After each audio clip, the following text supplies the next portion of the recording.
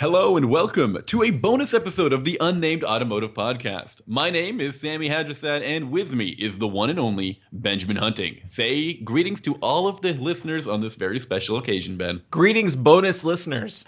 Bonus listeners is such an interesting thing to say.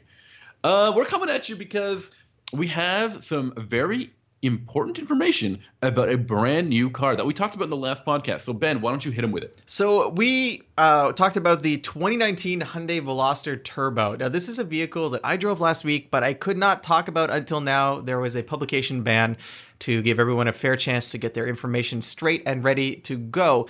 But it is time to spill the beans, and honestly, I'm pretty excited about this car.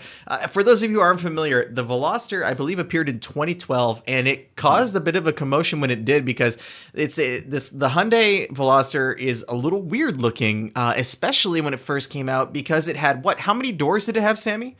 It had 3 doors, but which means there was this is so cool. I love this car. So it's not 3 doors like 2 doors and then a hatch, right? It is like 3 doors like, hey, why is there an extra door there? I love it because on one side of the car it looks like a coupe, and on the other side of the car it looks like a sedan or a regular hatchback, a family hatchback. Yeah, so it's such a unique concept, and it really works. I think it catches a lot of people's attention, and it looks good too. It does, and that second door on the passenger side, they hide the handle up in the pillar at the back, so it's not super obvious. But the doors are shorter than what you'll see on the driver's side. And when Hyundai did this for the first time, it made a lot of sense because look, Hyundai hadn't had a great reputation for building exciting compact hatchbacks. They built reliable compact hatchbacks that were kind of boring to drive, and they needed to attract attention to the Veloster. They needed people to be like, what's going on here? And so the 3-door was it was not only was it a great way to snag eyeballs, but it was practical because you can easily get into the rear seat. If you're the driver, you don't have to push your seat back and fiddle with that, and that's annoying, and no one likes to do that. It's just so much easier to get into. So flash forward to 2019, which is next year, but we're going to ignore chronology. Just pretend flash forward to next year. Pretend you're in the J.J. Abrams Star Trek universe where chronology no longer matters, and we're talking about the Veloster instead of Captain Kirk. So things are different. The world's gone crazy for crossovers, right, Sammy? That's right. Everyone wants a crossover. Sammy wants a crossover. Sammy's probably trading his BRZ for a CHR. I love that you will never call my car an FRS. Every time you call it a BRZ. And moving on, that changed things for Hyundai. But what more specifically, what changed things for Hyundai was they introduced a tiny little subcompact of their own called the Kona. And the Kona is a subcompact crossover that gives them the ability to tap into people who want a small car that's also useful, and it freed them up to do more things with the Veloster, because before the Veloster was that car. It was like, this is small, it's practical, and it looks kind of like a tall roof hatchback. But now they're like, you know what? It can be way sportier, because if the practical crowd that only cares about practicality will just buy a Kona, we can sell the Veloster to enthusiasts.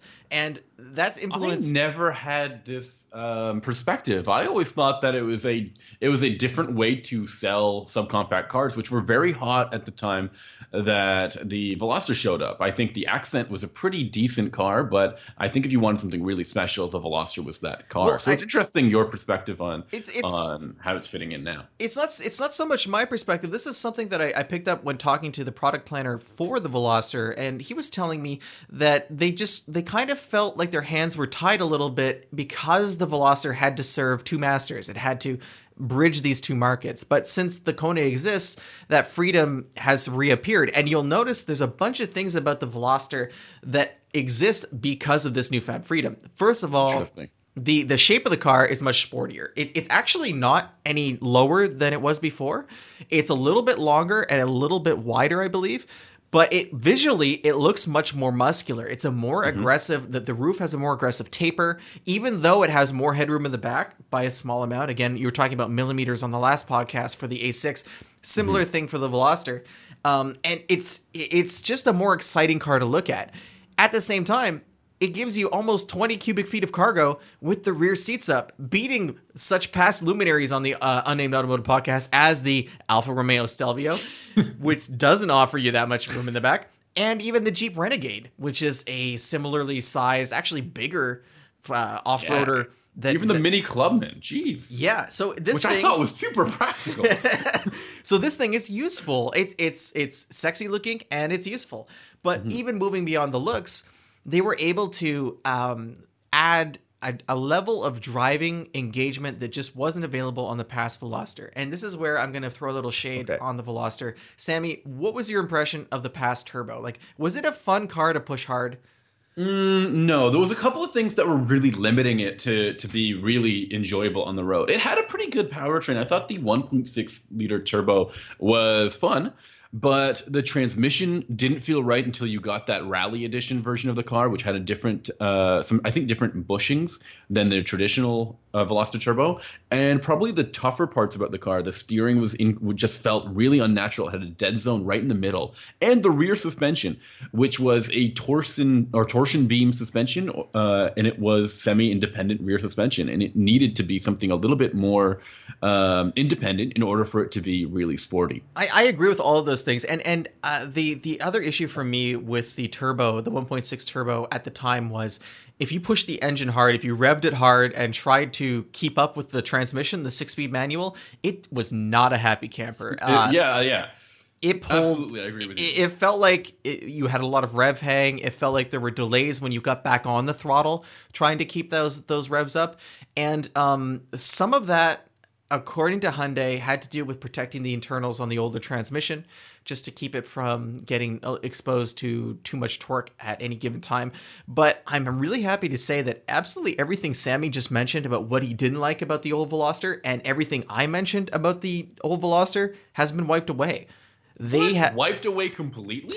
There is a new multi-link suspension at the back of this car. And if you think about it, I mean, platform-wise, this is very, very similar to the Elantra GT Sport, which is the i30 in Europe. It's another hatchback from Hyundai. They go rally racing in an i30, don't they? Yeah, it's so it's interesting that Hyundai is a company that is putting out these two hatchbacks that are fun to drive, yet have very different personalities visually. And instead of having the kind of upright roofline of the Elantra GT, you have this sleek swooping car that rides on a similar fun to drive platform.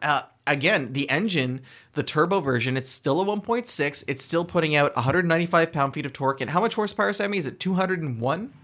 In the turbo, it's 201. Yeah, 201. So that's the same as the year before, but you got an overboost function this year, which gives you another 7 pound-feet of torque at full throttle, and the shifter and transmission and drivetrain working together are actually working towards a common cause. There's no longer this feeling like you're fighting either the engine or the 6-speed. It's all unified, and it feels great. There is still a little bit of rev hang, okay, and still a tiny amount of hesitation at times. But if you push the car, it's fun to push, and it's relatively quick. The car is also quiet inside in a way I didn't expect it to. It's like they really took the platform seriously, and I think a lot of that has to do with the focus on sporty driving. It's really interesting for them to take this car and do what they did with it, because like I said, I thought it was a cheap car that was trying to be cheerful in a time when people just thought cheap cars were cheap cars. Yeah. And now it looks like they've made something that's not only like small and compact, but really serious and fun to drive, and they're well equipped. I'm looking at the features list on this car. Does it end? Jesus. So yeah, let's talk about that equipment for a bit. I mean, the base version with the turbo, I believe the base version with the turbo is the R-Spec car.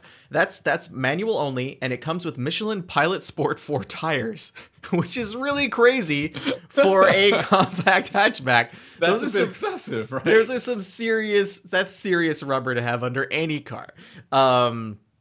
It also, Sammy, if you want to help me out here, it comes with you get a 7-inch touchscreen, you get LED lighting, you get cruise control, Bluetooth, all that good stuff, and that comes standard. But if you want to get a little more for your money, they have the ultimate version of the car too, which comes with a head-up display, a bigger 8-inch screen, leather seats that actually, it's cool. They have you can get these yellow and red piping and striping inside the vehicle, so that you feel kind of it's just small touches that you wouldn't expect, again, like you were saying, in a car like the Veloster, but it makes you feel like this is something a little more special than your standard hatchback. And you This can is get a continuation of the last generation Veloster. The Veloster had a very unique interior design where everything kind of it started from the ignition switch, which was centrally located on the dash, and everything went upwards from that like a V, which I thought was really cool. Now I'm sad to see that not continuing in this car,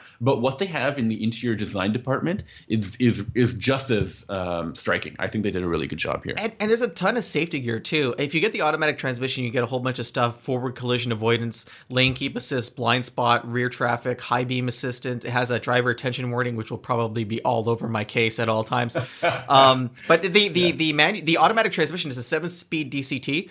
It's turbo, yeah. Yeah, it's totally fine.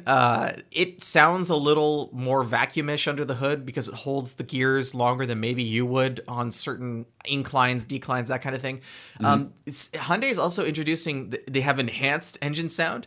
So like everyone else, if you want to pretend that you're driving a car with a super loud exhaust, you can just dial it in on the infotainment screen. You can turn it off completely, which is cool, and that's what I did.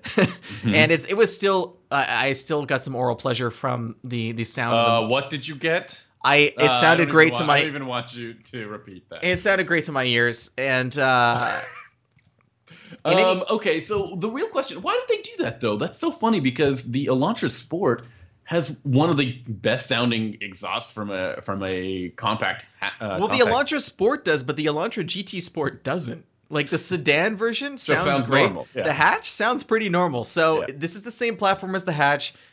Take that up with Hyundai. I don't know why that's like that. I want to add one more thing that I really appreciate about this car. The wheels on the turbos are so cool. The ones with the Razor Ninja thing they got going on? Yeah, but what I find even more attractive is they've got like the Hyundai badge is outlined with a really nice, bold red coloring, and it looks like almost like a racing like single nut racing wheel in a way, and when it's in motion it looks super badass. Yeah, they put a lot of effort into this car, and they didn't have to, because you know what, everyone is abandoning this segment.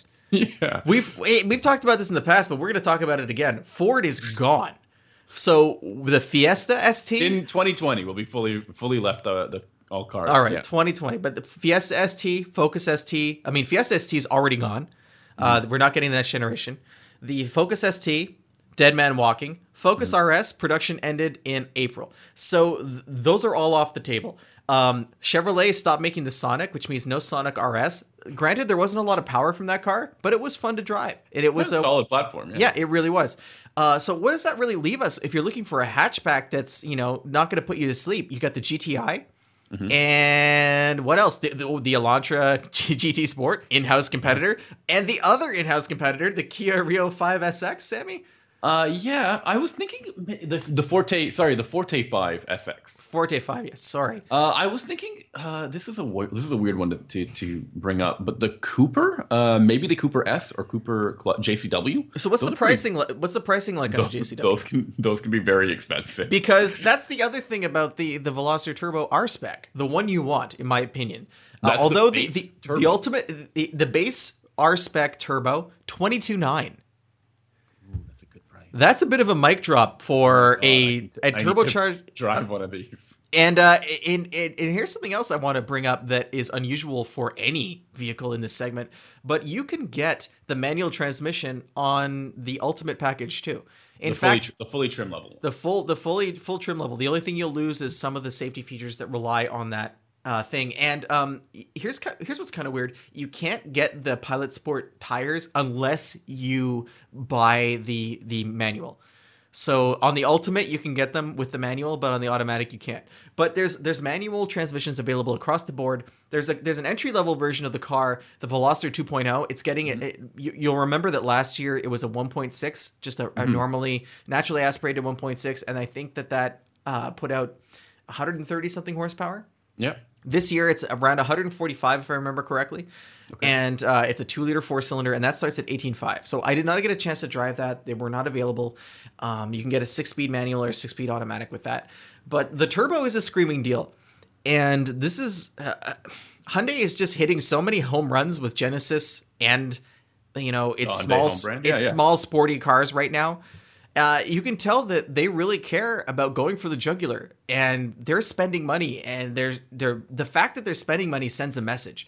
They're saying we're not afraid to take chances in these different segments. We're not afraid to try and poach buyers in a segment that maybe doesn't see a ton of sales in the US, but is still important in terms of prestige. And another thing to point out, you can't get a Honda Civic SI hatchback. You just can't. You get that 1.5 liter hatchback Sport, which is just not the same. No, so this is a shot across the bow of the establishment. Toyota has nothing. I love it. I think it's great. I think Toyota can't match this. No, Toyota is super safe with many of their offerings. Well, the new Camry, the new Corolla hatch looks pretty sharp. It's just not a sporty car, is it? No, really, Volkswagen's the only company out there that can match and probably exceed the Veloster. I mean, the GTI is a more well-rounded vehicle. It's a little smoother to drive, but the Veloster is right there with it. So I don't think it's a stretch to put those two vehicles in the same sentence or to compare them. If you're in the market, you owe it to yourself to drive an R-Spec with the manual transmission. Well, before we close up this bonus episode, I wanted to add a few more points. The 2-liter turbo in the 2-liter naturally aspirated engine and the 1.6-liter turbo, despite having a pretty big difference in terms of power. Yeah, they have 80 horsepower difference, I think. No, it's a little less than that. Maybe about 50, maybe 60 horsepower. Okay. There's no penalty at the pump. No, it's actually better in the turbo. Why is the turbo? It's like 1 mile per gallon better for the manual, I think, and identical for the automatic. Yeah. 30 miles per gallon, pretty much combined. And then there's the really big elephant in the room. There's a Veloster N coming, which is going to be something completely bonkers and off. I can't wait to learn more about this. And that's going to be up against the Type R. That's going to be up against the Golf R, and it would be up against the Focus RS if Ford hadn't decided to take their marbles and go home. Mm-hmm. And so you're right. This shows a very clear message from Hyundai. We are delivering cars that you want, even if they're not what everyone wants, which is those crossovers. That's a really great way of putting it. And it seems like they're really broadening their lineup and in bolstering it in ways that I just did not anticipate in the past. I thought they would just offer the usual lineup of vehicles, and now they're showing that even quirky cars like the Veloster have a place and shouldn't be forgotten. Well, we've got fun sport versions of every single compact car they make now. Elantra GT, and Veloster. It makes me wonder, are we going to see a Kona R-Spec? I mean, where does it end? It's really an interesting time to be a product planner at Hyundai, I think. Absolutely. If you want to tell us what kind of Hyundais you want to see get the same detail and care that the Veloster got, why don't you tweet either myself or Ben? You can find me at Sammy_huh, and you can find Ben at HuntingBenjamin.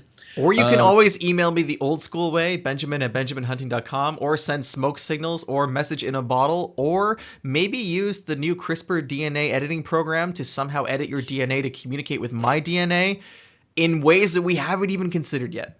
Or maybe even just a carrier pigeon. I think they're all gone, Sam. I think carrier pigeons are extinct. And honestly, I don't appreciate you bringing up that terrible, terrible memory of an era I'd rather forget in pigeon world. Maybe in your market, in your region, the carrier pigeon is not there. But I think that we've still got a couple of carrier pigeons left. You can also find us at our website. That's unnamedautomotivepodcast.com. You can also find us on our Facebook page. Just search for Unnamed Automotive Podcast and you will find us. I promise. But when you get to that website, unnamedautomotivepodcast.com, you will find links to all of our last episodes, as well as buttons to allow you to subscribe to all of our upcoming podcasts. You can do that through Google Play Music, Apple Music, Spotify, even some other ones that I don't even understand or have never used before, like CastBox. And by Apple Music, he means iTunes. Whatever, they're both the same thing. All right, well, thank you for listening, everybody, and we will talk to you soon.